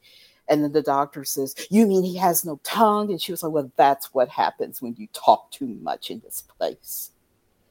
And I was like, I know that wasn't the original. Yeah, you got to love subtitles when it comes to that sort of thing. Oh my gosh, it was terrible. But yeah, I would love to see the movie in the Spanish language with the subtitles, because I think it's a good movie. Mm-hmm. So that was why I gave it 3 stars. I didn't blame the dubbing on it. Okay, so my top movies that I saw over the last month, I've already mentioned Horror of Dracula with Peter Cushing and Christopher Lee. I watched Mystery of the Wax Museum. Fay Wray is in it, but she was not as well known as she became after she did King Kong. She was still kind of a minor player. Even though she kind of had a career in silent movies. I know she was in, she made a movie for Erich von Stroheim, and he thought so highly of her. She was his leading lady in it. But I kept thinking, wow, Fay Wray hasn't come into this movie yet. And I think about 15, 20 minutes into it, there's kind of a Rosalind Russell type girl reporter who's actually the lead. But it's about a wax museum. The sculptor, he does these beautiful works, and his business partner decides that, they're broke, and a way for them to make some money is to burn down the museum and collect the insurance. And Lionel Atwill gets injured because they're battling. He doesn't want the guy to, set the place on fire. And then it jumps forward a few years, and Lionel Atwill has now set up a museum I think they were in New York. And it kind of goes from there. And there's some other things that I won't go into because they would kind of spoil the movie, but there's a big mystery surrounding things. So it's a really good movie. If you want to see Fay Wray in her pre-King Kong days, I would highly recommend it. Let's see. I watched The Maltese Falcon. Gave that 5 stars because it's great. I mean, it's classic, It's a classic. Yeah. I caught, this is on HBO Max, Malise, who did the famous Flight to the Moon movie that I guess everybody has seen, where the rocket hits the moon. There is a 1 minute to 90-second short movie of his called The Infernal Cauldron. And it's on HBO Max. I don't know if it's on YouTube or not. And it's about 2 demons, a cauldron and I guess these bad people. And it's just very quick. But the hand painting that they did is so beautiful. And they get this little story told in like I said, 60 to 90 seconds. So that was just an interesting little. Yeah, I'm looking at an image from it right now. And yeah. I've definitely seen imagery from that before. And again, it's crazy because 1903. Yes. So it seems like they have a few of his little short films on HBO Max. So if anybody just wants to take a look at that, and that's going to be early on in movies, like I said, Infernal Cauldron was like 90 seconds, might have been less than that, but that would just give you a chance to see it. What else did I look at? Postman Always Rings Twice, the original American version, because Hollywood had not wanted to touch the book for a long time because it was very controversial. And I read that there was a French and an Italian versions that were made either before World War II or during the war. So the United States, Hollywood decided to make one after the war, and it's part of film noir. The book was written by the same gentleman, James Cain, who gave us Mildred Pierce and Double Indemnity. But it's about Lana Turner, one of the most beautiful women that ever existed. She's in kind of a loveless marriage with Cecil Kellaway, which it cracked me up because Cecil Kellaway is English, but he's playing American. I think they came up with the reason why he has an English accent. But John Garfield, who had a really good career he didn't live very long, but he had a really good career. He just kind of plays a homeless dude that he says he has itchy feet. And so he ends up at this diner in California because they've got a help wanted sign out. And so he takes the job, and he and Lana Turner fall in love, and it just kind of goes from there. And people have always asked, why is it called The Postman Always Rings Twice? Well, they did ask the author. He kind of gave a reason, but, it was kind of a throwaway response. They sort of give a reason in the movie, and once you hear it in the movie, it kind of makes sense. But it's not going to be a happy-go-lucky story. It's along the lines of like Mildred Pierce and Double Indemnity, but the performances are very strong, and this is one of those cases of you have these two people and they're on opposite sides of the room, then you just feel that whatever between them. And Lana Turner, like I said, John Garfield, I thought he was very attractive in this, and he was not one of those like matinee looking stars. He was more like everyman. So he suited this role. And then when you see some of the, if you read about his life, he grew up in poverty. And he was working class. So this role suited him. So I think that's all. I would say watch it because it's considered a classic. Do not, I won't say don't watch the remake with Jack Nicholson and Jessica Lange, but what they had to show in that movie, Lana Turner and John Garfield just hint at, and I think the old movie is a whole lot better because things are implied and there's looks and there's lighting a cigarette or something like that. It's just those little subtle things that I loved from that era of Hollywood after the code, was brought in. But Jack and Jessica, I mean, they're on top of tables and flour canisters are flying and all of that. So I definitely recommend the older version. I saw After the Thin Man, which is a sequel to The Thin Man. And it stars Myrna Loy and William Powell. They play Nick and Nora Charles. And they are a wealthy couple who solve murders. And I laughed because I thought about Gary, because with this being the sequel, it's just like right after the original Thin Man movie. So Nick and Nora heading back home to California, and they live in San Francisco. Their mansion is up on, I think it's Nob Hill. And I thought of Gary because I'm like, look, there's no needles or human waste on the sidewalks or anything. This is San Francisco back in the 40s, the 30s and the 40s, when San Francisco was still kind of nice. So, but yeah, after the Thin Man, they solve another murder, and they got the adorable dog Asta. And yes, as I've told Rosie, Laura, you're right, pre-poo San Francisco. But yeah, Myrna Loy and William Powell, they have such chemistry together.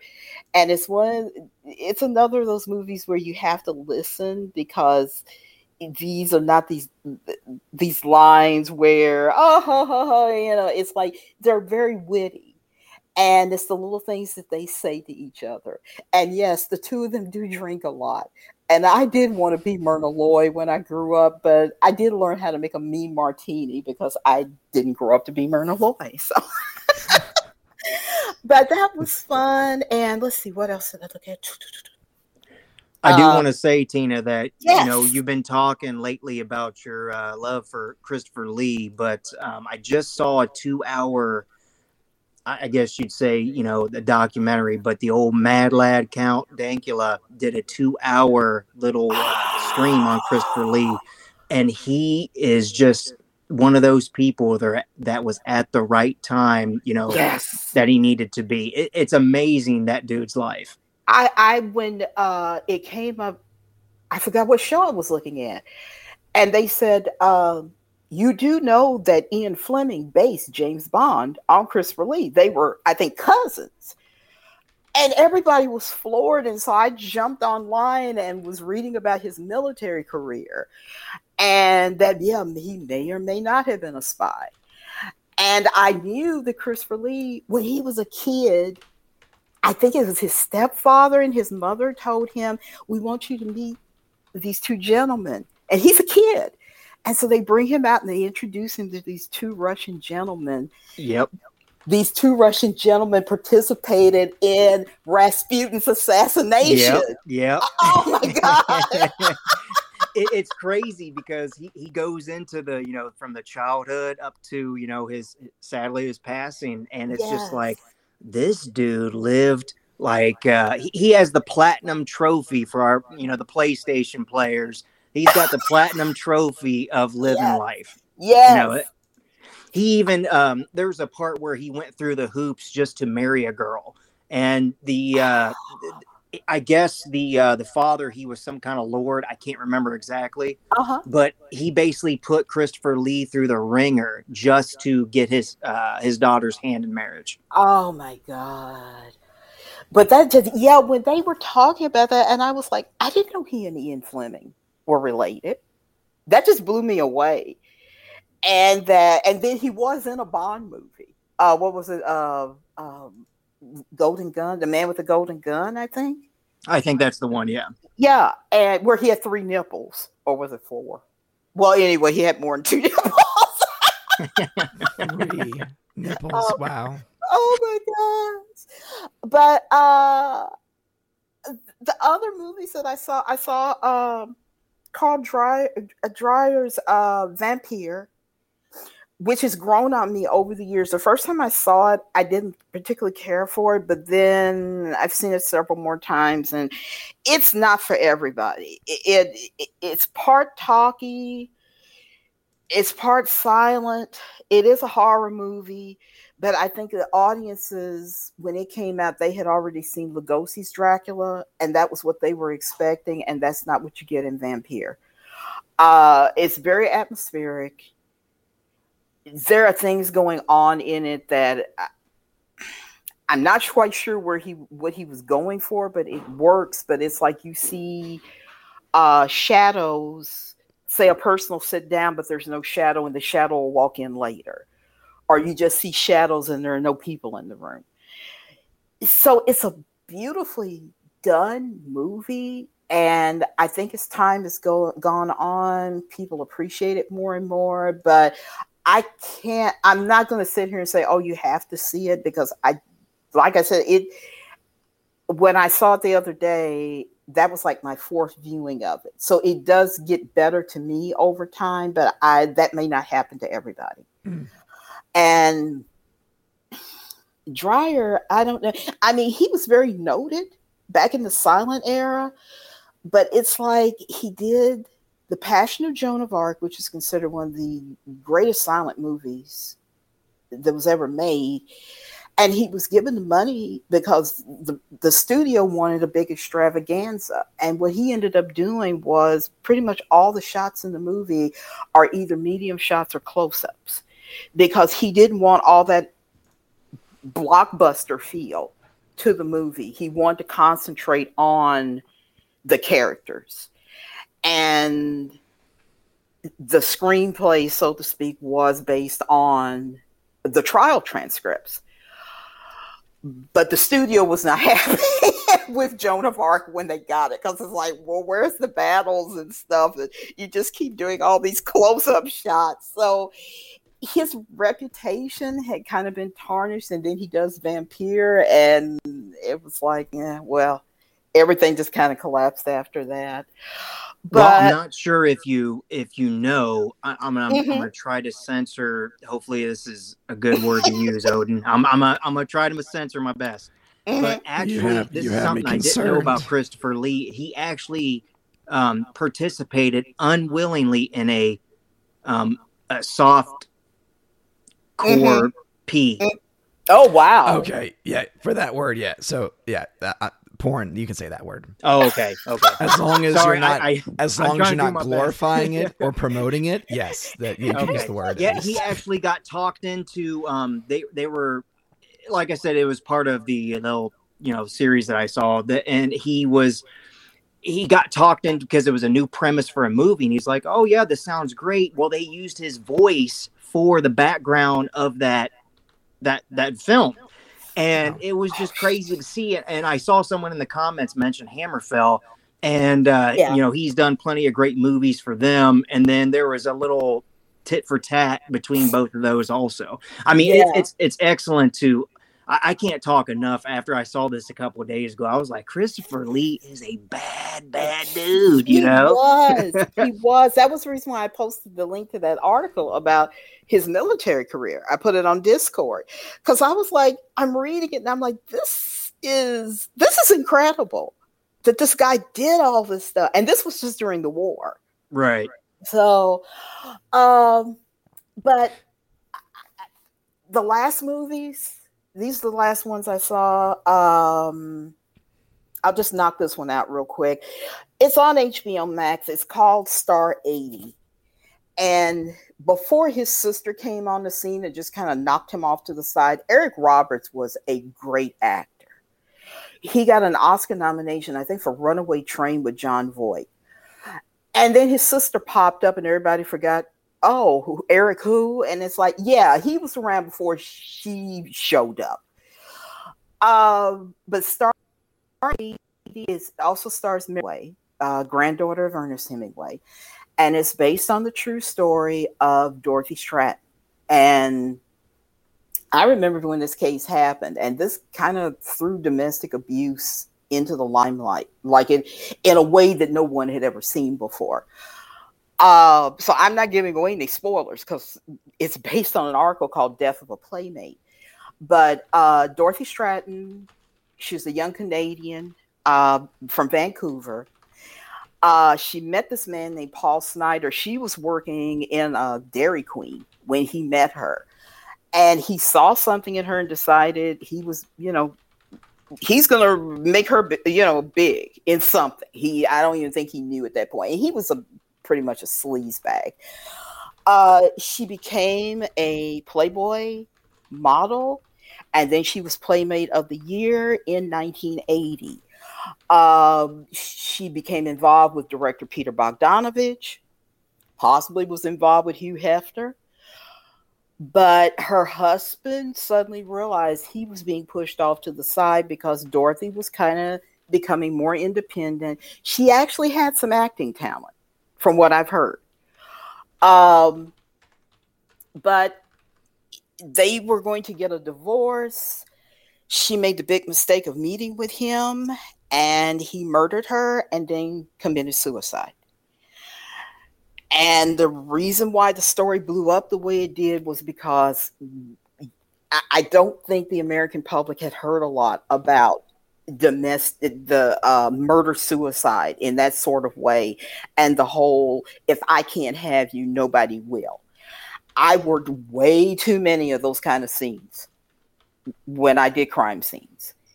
And it was always the same mistake of the woman thinking, well, I'm going to go over and try to talk to him, and we'll try to talk this out before I go my own way. And she never went her own way because he always killed her. So seeing that, and it had been a while since I had seen the movie, but the performances are so good. Meryl Hemingway was very good. She captured Dorothy Stratton's, like, her warmth, her personality, the reason why people liked her. And Eric Roberts captured Paul Snider being a sleazebag and kind of a pimpish nature and a user.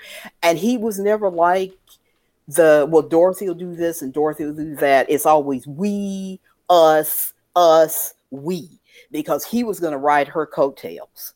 Like when he buys this expensive sports car, he's calling her up on the set numerous times saying, well, can you, all you have to do is just write the check so I can get this car.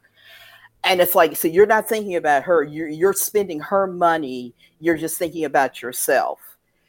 So in a way, it's just very tragic. It's like Sharon Tate, because Sharon Tate had talent and then her life got cut short.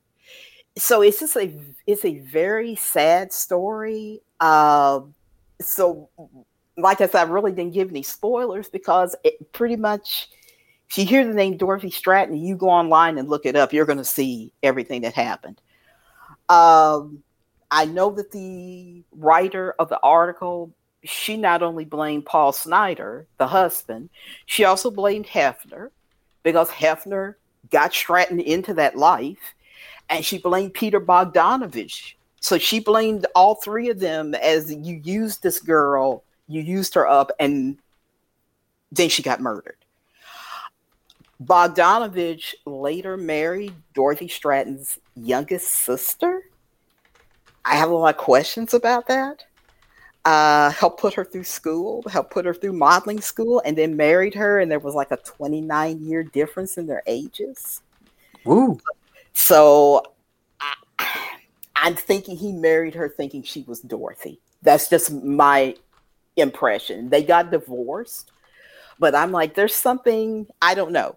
It seems like a lot of obsession there, that you felt like, oh, I can marry the baby sister and I'm getting Dorothy because Dorothy died on me. So yeah, it's on HBO Max. And the other two movies that I will touch on, I love Ghostbusters Afterlife. That's all I'll say. I had a blast.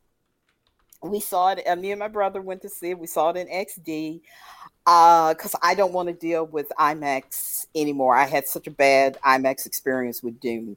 But Afterlife was just so much fun. And that's what Star Wars fans wanted when they did The Force Awakens and Last Jedi and whatever the third one's called.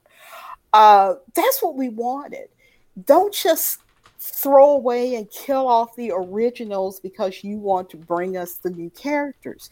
You find a way of making that mesh. And yes, I cried at the end. I cried a couple of times, and my brother was crying, and it was like, but yeah, it was a fun time. I love the actress that played Phoebe, and like Laura and Olden were saying, she was carrying that movie on her back, but she carried it a whole lot better than a lot of grown-ups do.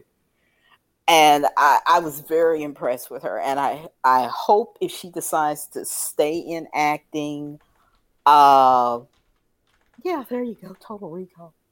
I hope if she decides to stay in acting that she continues to find roles that, suit her so that, she can expand. But yeah, it was great. But my last movie, and this is my favorite movie of the year, because the year's almost up, is Last Night in Soho.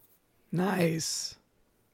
That I saw the trailer and I wasn't sure what I was going into. And it wasn't until after I saw the movie when I went online and they were calling it a horror movie. And I said, yes, that's exactly what it became. It became a horror movie. If any of you saw Emma, the most recent version, Anya Taylor-Joy, she plays the girl back in the 60s named Sandy. The modern girl, I cannot remember the actress's name. I apologize. Yeah, I same thing with me. I can never remember her name, but more recently she's been in a film called Old.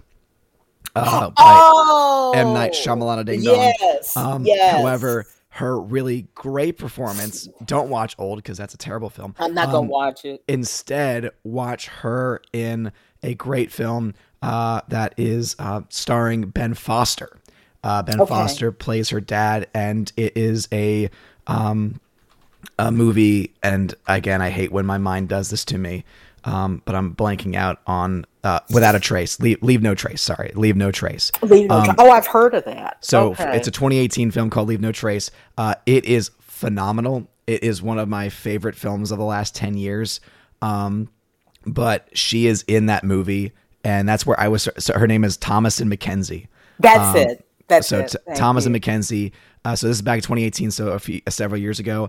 And so I already knew that she was talented then. So when I saw the trailer for this movie, and I hope that this might be one of the reasons why you decided to eventually go see it, was because I kept saying, like, I just really want to see this movie, just because of the fact that you have Anya Taylor-Joy, who is again a triumph of modern acting, and then also Thomasin as well, who is also fantastic. So I'm so glad to hear that you enjoyed this film. I loved it so much, and it was playing at a little indie theater this is right down the street from me, that of course it had closed during the pandemic, and then they had announced, we don't think we're going to reopen. And everybody, Bruce will know what I'm talking about, but everybody was so sad, because I was like, yeah, I made a whole lot of happy memories there. I've lost count of how many times I saw Raiders there when it played here for over a year, first run.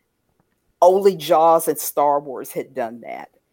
And I was like, I would go out there every weekend to see Raiders. And I saw Master and Commander there. And it's like, you can get popcorn and a drink for like $7 total. And so when they reopened, and I saw Last Night was playing there, and I was like, I'm going to go see this, because the trailer really got me excited. And it's about just a young English girl. She gets accepted into design school. It's going to be her first time in London. She's possibly psychic, but that's kind of open to interpretation. And you already will see it in the trailer.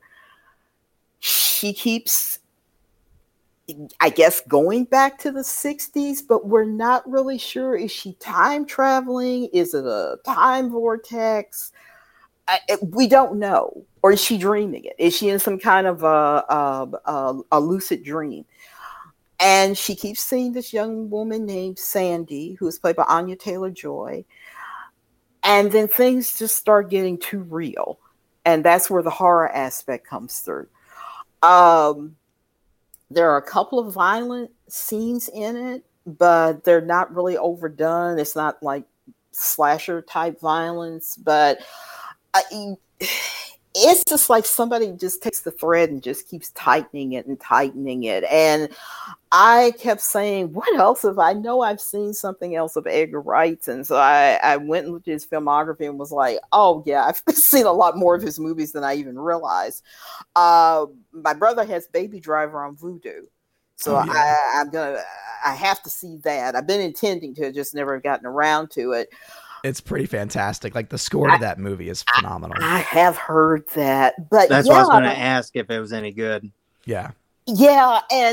But last night it was just, it was so good. And a huge thumbs up to Diana Rigg.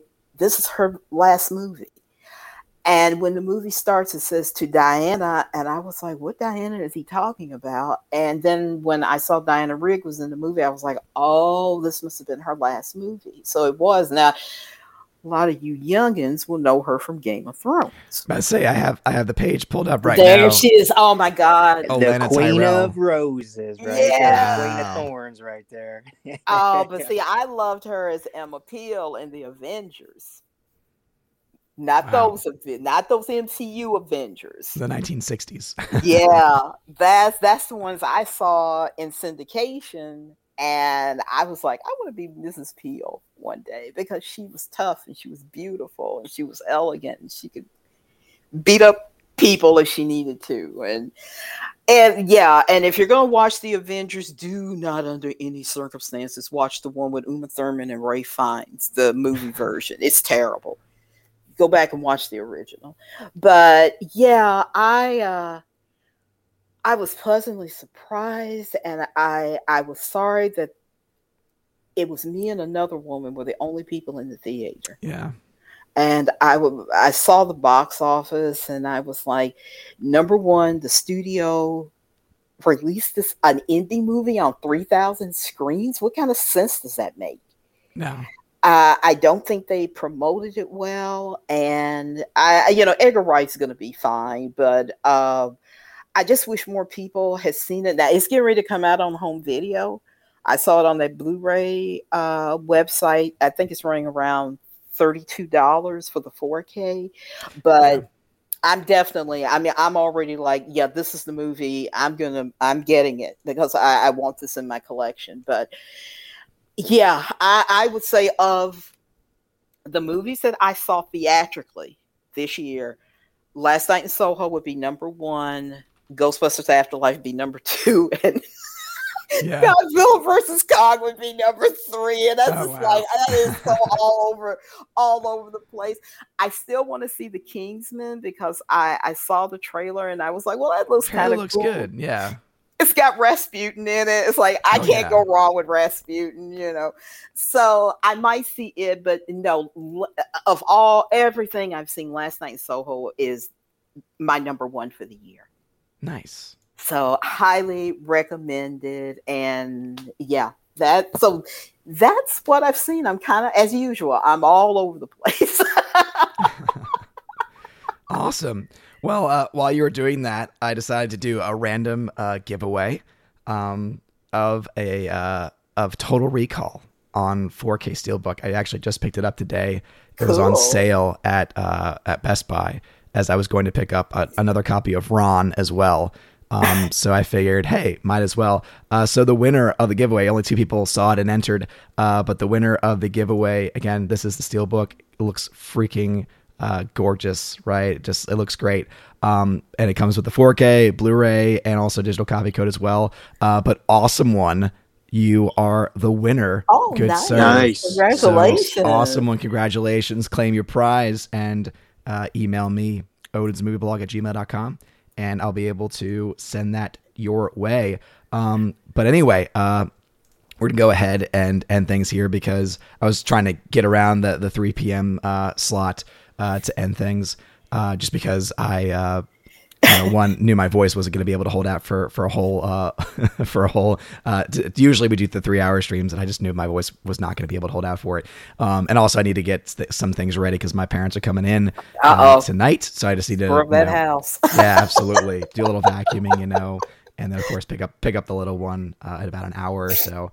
But anyway, I did want to give a shout out to a few people. So first off, Rosetta, she is also sick, but has no voice. So she wanted to join today and was not able to. So again, shout out to Rosetta Allen for being a chosen, but she hopefully will be able to join us on Saturday. That is a reminder. Also, there will be a second one. There'll be a chosen number 2 stream.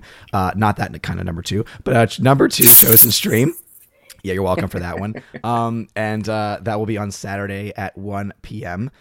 Eastern time. So again, anyone who was on today is welcome to join back again. But obviously, we'll focus on people who were not able to share their own movie thoughts and weren't able to put kind of like what they've been watching or things they want to promote, etc. So we'll get to everyone else on Saturday for that. So I also want to shout out, of course, Laura, who was on earlier, but her phone was getting really hot. So she had to jump out, but she's still in the chat, modding away. And of course, Laura is awesome. And also, of course, ZK Man as well, who had to drop out. He was having all kinds of connection issues. He's on the road. He will be here for Saturday, though. So that is awesome. And then I guess since I know Mr. Roy said he might, it's kind of like hit or miss. Is there anything that you did want to share, though, just before we wrap things up, since you're kind of up in the air for Saturday? I don't really try to make it on Saturday. I really want to talk about Ghostbusters. I saw all 4 films. So. Oh wow! Oh, yeah. Don't you mean all 3?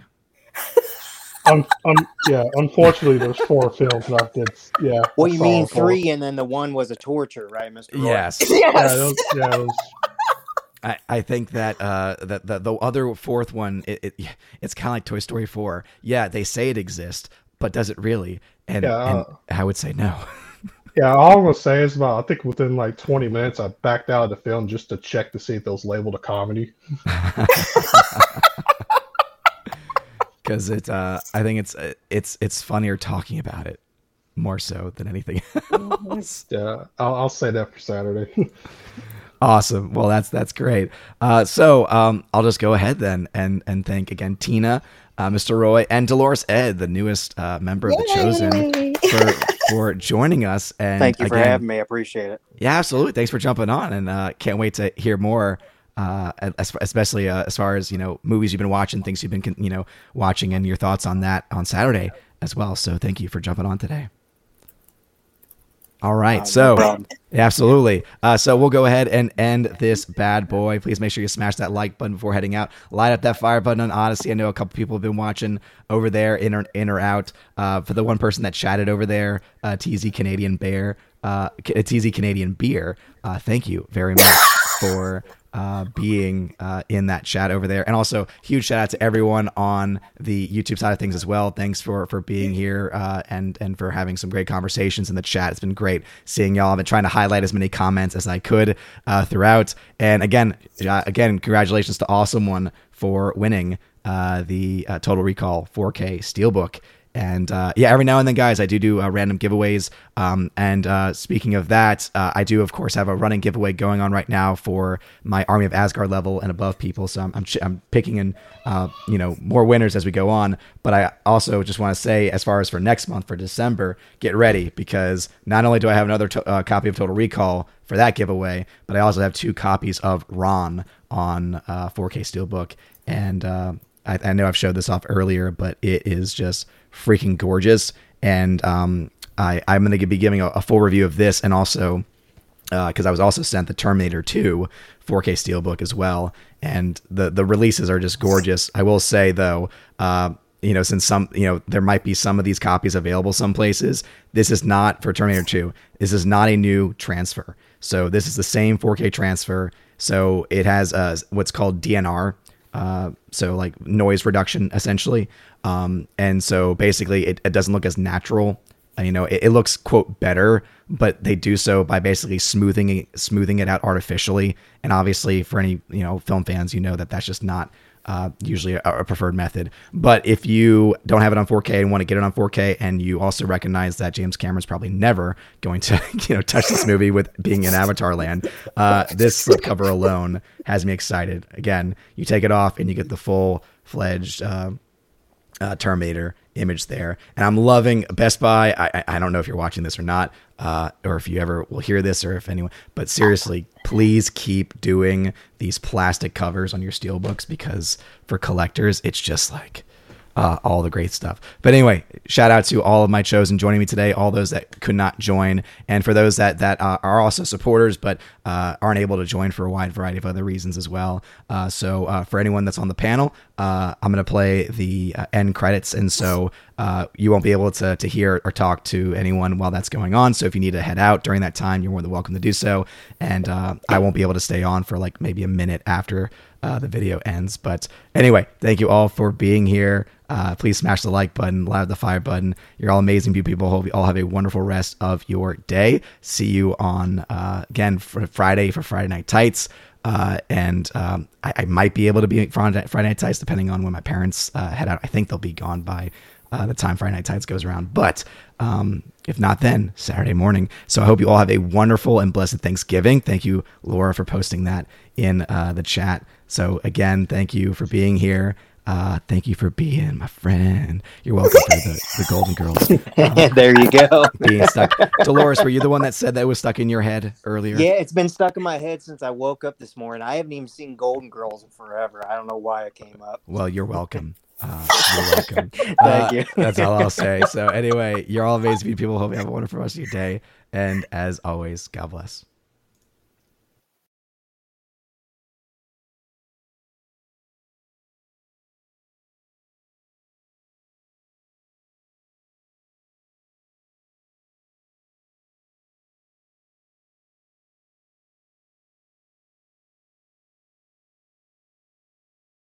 And now for a huge shout out to all of my November Patreon, Subscribestar, and Locals members. Starting first off with Patreon, Andrew Hoyle, animation commentator, Brandon, Brian P., Christopher Bowman, Dolores Ed, Dion, Father Christopher Miller, hail to you, Father. Father Damian Cook, Garrett Searles, Harold Francis, Inflamed Wood, Jacob the Juice, JC, Jeffrey Toon, Joe Horn, Jonathan Carney, Gomer Kyle 79, Laura the Modern Major General Story, Mike Jackson, Mad Mitch Dunaway, Mondo Spieler, Mr. Peabody, On to June, Orange Hat Reviews, Out of Step with Reality, Priscilla Hall, Rosetta Ullen, Stan Andrian, Teresa Martin, Theodore Bendon, Tina Bojan, and Tina B, the Empress of the Universe. And a shout out to my Subscribestar members, UAB, Mad Dog, Storm Tracker, The R, Fast Reaction, Nosferatu Gatsu,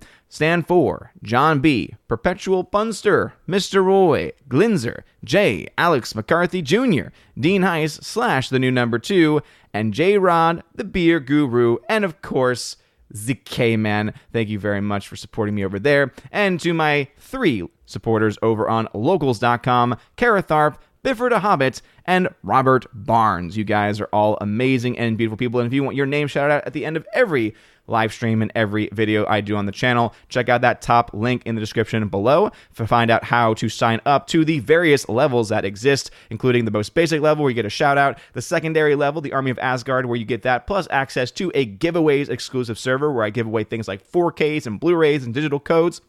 All kinds of stuff, a lot of fun. You then also have the Keeper of the Bifrost level where you get all that stuff, plus access to an exclusive podcast that I do with John the Flick Pick Flickinger. You get to ask us questions, and you get also access to that and the entire library of podcast episodes that we have done. And then there is, of course, the Chosen of Valhalla level, where not only do you get all of that, but also in your first month, you get a t-shirt of your choice and sent to you anywhere in the world. Of course, just let me know your size and the color option that you want. It'll be sent to you that first month. And also, you get to be featured on the once a month Chosen of Valhalla live stream, where we have a ton of fun talking about movies and projects and all kinds of stuff. Pretty much anything that the Chosen wants to talk about is on the table. So if any of that sounds interesting to you, check out that top link. You're all amazing and beautiful people. Hope you all have a wonderful rest of your day. And as always, God bless.